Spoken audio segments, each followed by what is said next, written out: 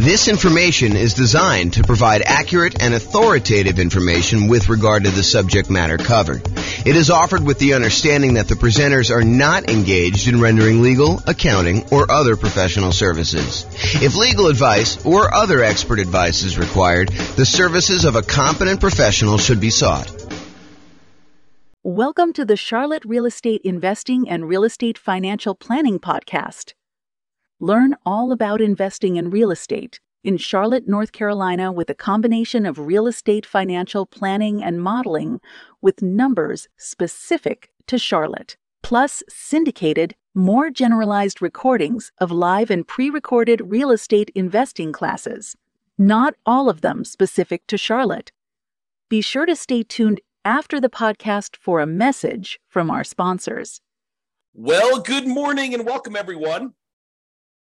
I am your host, James Orr, and this is another class in the series on Deal Alchemy. Deal Alchemy is the somewhat magical process, or seemingly magical process, where we move returns from one of the areas of return that we get with investment properties to more than one. And sometimes we're trading a couple for a few or one-to-one, but we're really just moving returns around. And today's Deal Alchemy class is about converting cash flow to debt pay down. And you're like, what? Wait a minute, James. Most of us prefer to have cash flow. So why are we taking cash flow and we're trading it in exchange for debt pay down? Well, because by doing so, it gives us a higher return in both dollars and return on initial investment. So there's one reason why you might want to consider kind of moving the return from cash flow to debt pay down. So we're going to jump into it. This is part of the series of classes we're doing on Deal Alchemy. I think last week we talked about improving cash flow. I think we did through lease options, if I'm not mistaken. I think we did lease options last week where we used a new strategy and we changed how the returns got kind of moved around in the different areas. So alchemy, for those that don't know the definition, this is the dictionary definition of alchemy: a seemingly magical process of transformation, creation, or combination. And really what we're talking about doing here is we're talking about magically moving the returns from the 4 different areas of returns plus the reserve return we get when we buy investment property. You know, you've got appreciation, the tendency for property values to increase over time.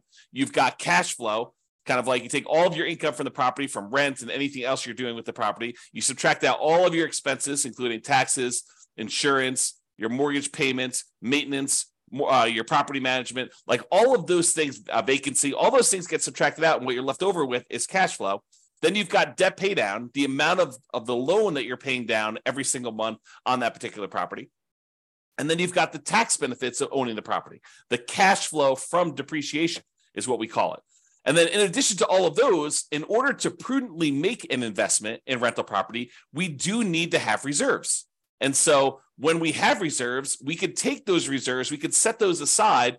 And because we're using them to make sure that we are able to maintain and own that property conservatively, then we can actually put the small return that we're earning on those reserves as part of the overall investment. Because you need the reserves in order to make the investment, now we can actually include the return we're earning on those reserves as part of the overall return that we're earning, okay? And you may have seen me kind of display this in this format, where I talk about appreciation, the property values going up, cash flow, which is all the income minus all the expenses, debt pay down, which is paying down the loan, the tax benefits or the cash flow from depreciation, and then plus the return you earn on reserves. And then we have a total in the middle. And we can have this visual show both dollar amounts that we're earning, how many dollars in appreciation we earned, how many dollars in cash flow, how many dollars we paid down the loan, how many dollars we're getting from the tax benefits, and how many dollars we earned on the reserves. Or we could think of it in terms of the return on something, the return on our initial investment, or the return we're earning on equity, or the return we're earning on true net equity, like the equity we'd have after we sell the property and pay all the expenses, like real estate commissions, closing costs, capital gains taxes, depreciation recapture tax, like all of those things. When you subtract all those out, then we have what is left over, true net equity, and we can calculate returns on those as well. So let's talk about moving cash flow to debt pay down. And you may be surprised as to what happens here. This is kind of interesting. So instead of choosing to emphasize cash flow on investment property, let's say you do a 15-year mortgage instead. If we had gotten a 30-year mortgage, our cash flow would have been better. The payment on a 30-year mortgage is usually lower than the payment on a 15-year mortgage for the borrowing the same amount. And you also get a slightly better interest rate when you do a 15-year loan versus doing a 30-year loan.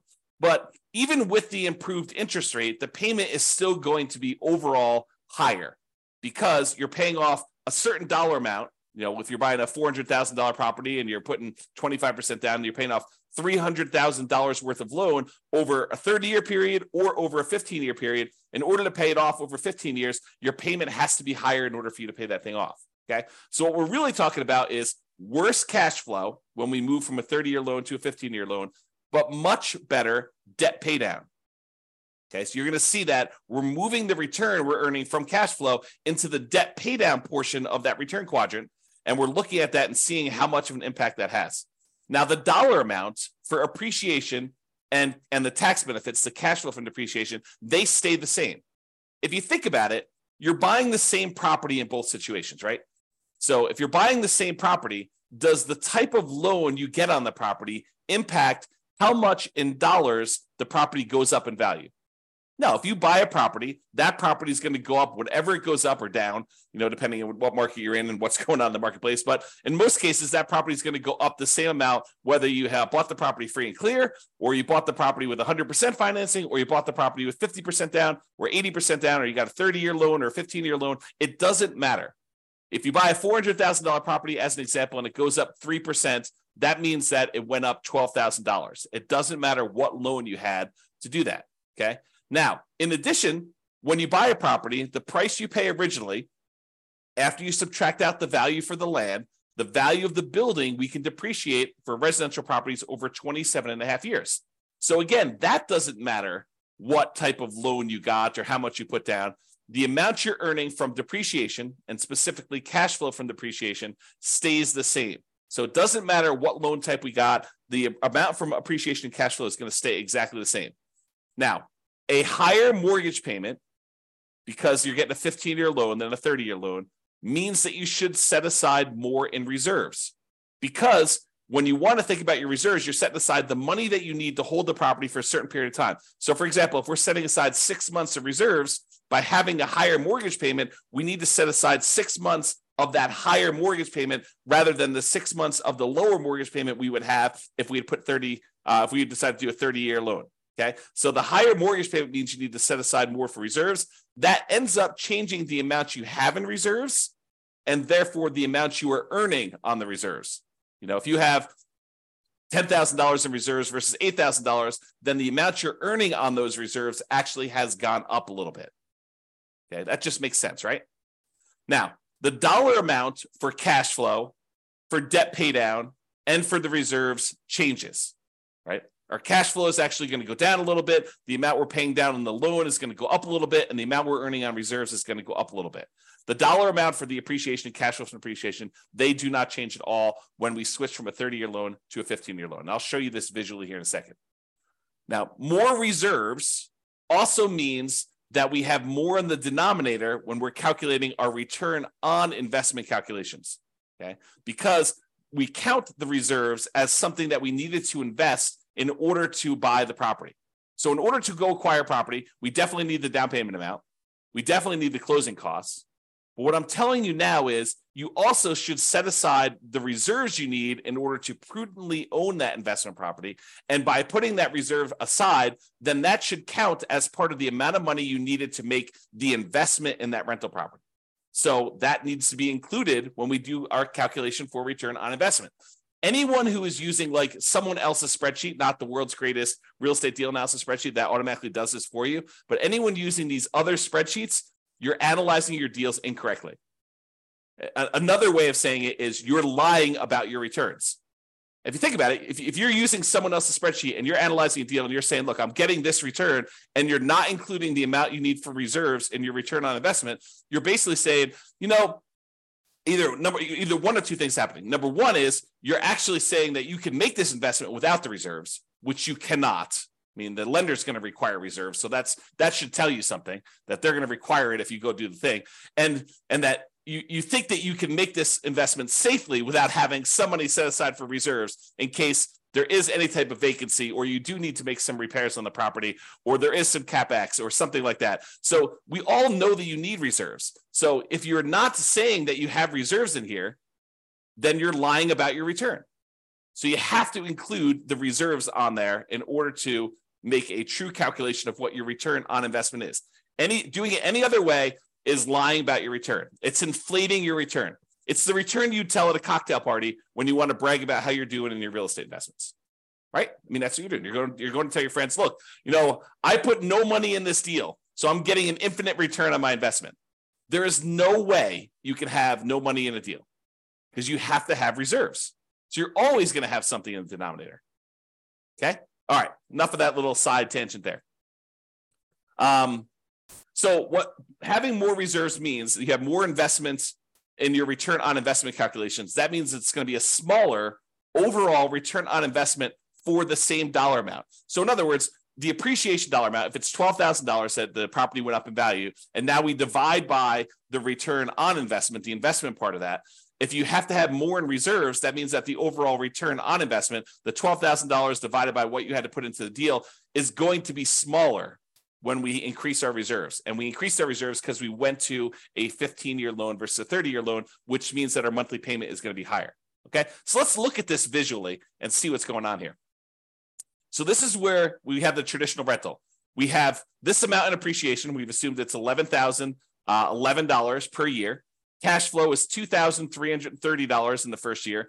The amount you pay down in the loan is $2,779. The tax benefits from the cash flow from depreciation is $1,700. Okay, so these four plus the amount you're earning on 12 months of reserves at 8% is $2,203. So the total amount you're earning is $20,023. That's your return by buying this property in the first year. Now, by going and converting this and this is a 30-year loan, by going and converting this 30-year loan to a 15-year loan, we're going to change the return from cash flow. Your cash flow is actually going to go down a lot, and your debt pay down is going to go up a lot. However, the appreciation dollar and the tax benefit dollar are going to stay the same, and the reserves are also going to change because we need to have more reserves. Okay, so when we do that, it looks like this, the 15-year mortgage on the right. So appreciation is the same. The amount in cash flow went from $2,330 positive, about $200 a month, to now it's negative $4,024. And you're thinking to yourself, James, that's crazy. I went, almost $6,400 worse by doing this 15-year mortgage. Yeah, you definitely did. But where did that return go? It went from cash flow down to debt pay down. And you'll notice it's not one-to-one. It's not like you move $6,400 down in one spot, so you obviously go up $6,400 in another spot. It is not a one-to-one correlation. You don't get $1 by moving it from one spot to another. Sometimes it's a lot more. Sometimes it's less. Okay, so you got to go and look at the math and see what happened here. So now we went from earning $2,779 paying down the loan. So now we're paying down $10,551. Just by changing from a 30-year loan to a 15-year loan and the slight changes that are related to that. The one change that's probably most predominant is the fact that your interest rate is a little bit better on a 15-year mortgage than on a 30-year mortgage. Okay, so now the tax benefits also stay the same. They're both $1,700. And because we had to increase our reserves, we went from earning $2,203 to earning $2,762. Okay, so that's about $500 more. Now, overall, the return went from $20,023 for the entire thing, all 5 areas of return, when you had the 30-year traditional rental. Now it's going to be $22,000 even. So you increase your overall return by about $2,000 just by changing the loan. But the characteristics of the investment are very different, right? Is this when we talk about the return quadrants, a lot of times we talk about the 2 top ones tend to be market specific, market dependent, and they tend to be more speculative in nature. Do we really know that a property is definitely going up in value next year?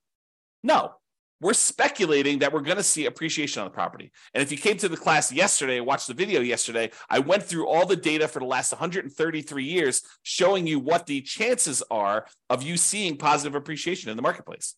Okay, so the top two quadrants are speculative. We don't really know what appreciation is going to be. We're speculating that it is going to be going up in value. It could go down. It could stay the same. It could go up. It could go up more than what we're estimating. It could go down more than what we're estimating. Really, we don't know. It's speculation. The same thing is true for cash flow. And a lot of people, especially newer investors, want to argue with me. They're like, no, cash flow is fixed. I know the rent I'm getting on my property, and I know the amount of my expenses. And I'm telling you, you do not. Rents change over time. Sometimes rents go up. Most of the time, rents go up. However, rents can go down. You could have gotten really lucky and got really high rent last year. And this year, because your tenant had to move out, you had a vacancy, your tenant got evicted right between Thanksgiving and Christmas, and you tried to re-rent the property between Thanksgiving and Christmas, and you did not get the rent you thought you were going to get, and now rents are lower. Or there were unexpected repairs on the property, and instead of having 10% set aside for maintenance, you needed 20% set aside for this year. Cash flow is speculative as well. Okay, so these two top ones are more speculative in nature. The two bottom ones are more certain in nature. The debt paydown one is a contract between you and the lender. If you make the payments as agreed, you get this return. It is not dependent on what the market does. The property values can go up and down. It doesn't matter. You're getting that debt paydown. Your cash flow can go up or down. It doesn't matter. You're getting this debt paydown return. So the bottom ones are more certain, less speculative in nature. In some cases, we would say they're as close to being guaranteed, in quotes, as you can get without them being guaranteed. Okay. The tax benefit one, unless they change tax code and they change how depreciation works, and they don't allow you to have the retroactive thing that you had, the grandfather you in on any properties bought before this date, unless they change that too, you're getting this tax benefit. Okay. That's a certainty based on tax code. So these two bottom ones are less certain. So what we just did by going from a 30-year loan to a 15-year loan is we moved away from more speculative returns to more certain returns. Now, sure, the cash flow can still change, right? This number can still change. It can get a little better, it can get a little worse. But this number is now more certain. So we've moved some of our return to being more certain than before. Okay? And the return on reserves, those are somewhat speculative as well, depending on what you're investing in, right? We've assumed you're earning 8% return on the reserves that you have, and that's you assuming that you're investing in whatever you want. In most cases, I think a lot of folks are going to invest in some type of index fund and have some type of ratio where they're going to keep a certain amount liquid in savings and then a certain amount in addition in backup reserves, where if they had to access it, they have the money available, and that's how you're earning that return. Okay? So if we look at those returns, that's what happens in terms of dollars. Now let's look at it in terms of what the percentage return on investment was.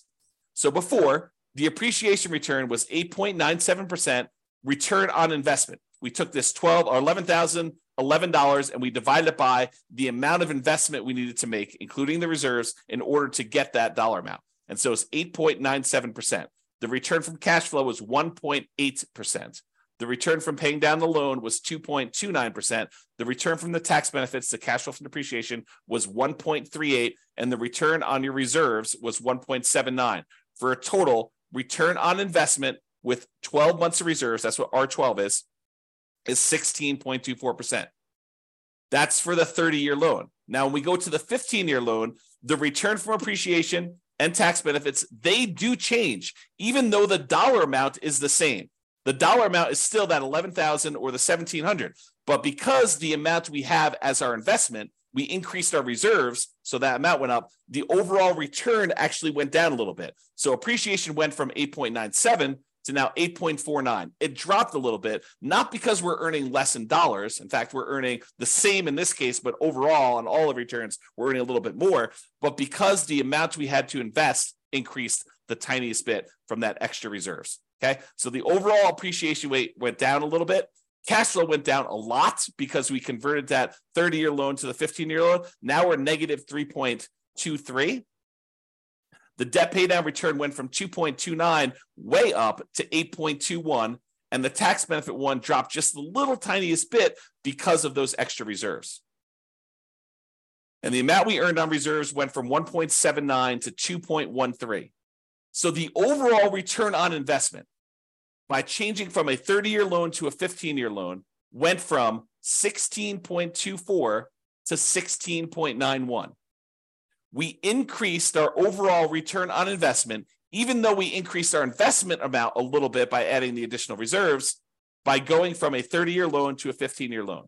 And that is why, even though the overwhelming majority of real estate investors, especially newer investors, are hyper-focused in on cash flow, and I think it's partially because they believe that that's what's going to get them to financial independence fastest, when that may not exactly be true. We'll talk about this in another class, but the idea is they think that they're going to use the cash flow in order to be FI, when in fact, some of the properties that they're going to own will probably be their cash flow properties, but other ones are going to be used as rocket boosters to get higher returns. Then you're going to either sell or refinance, or in other words, get rid of those, use that money in order to then pay off other properties. That tends to be one of the faster ways to achieve financial independence using real estate.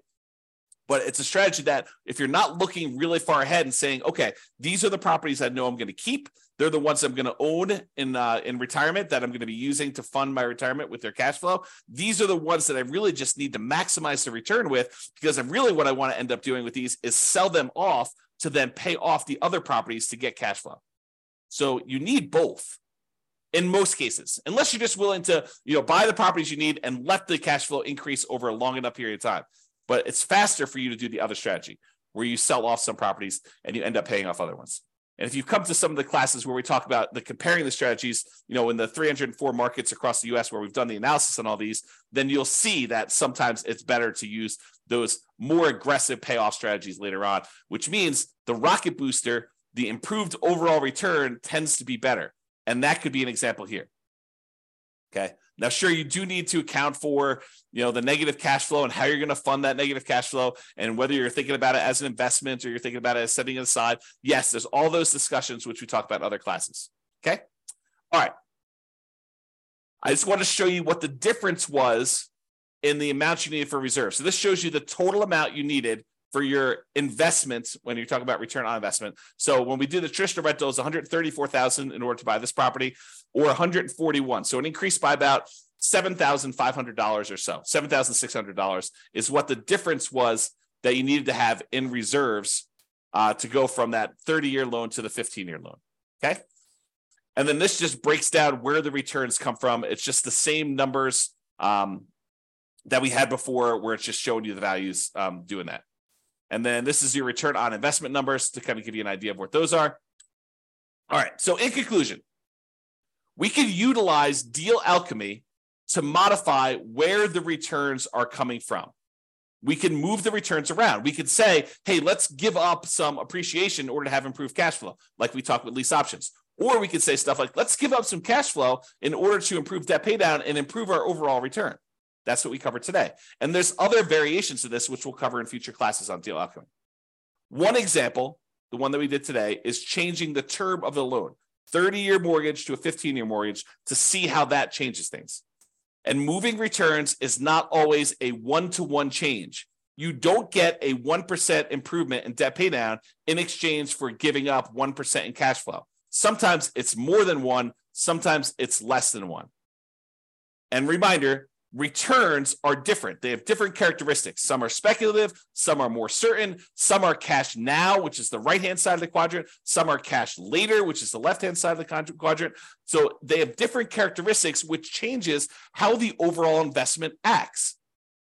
One of the things that I don't think a lot of people realize, especially people coming in new to real estate investing, is that not all real estate investments are the same.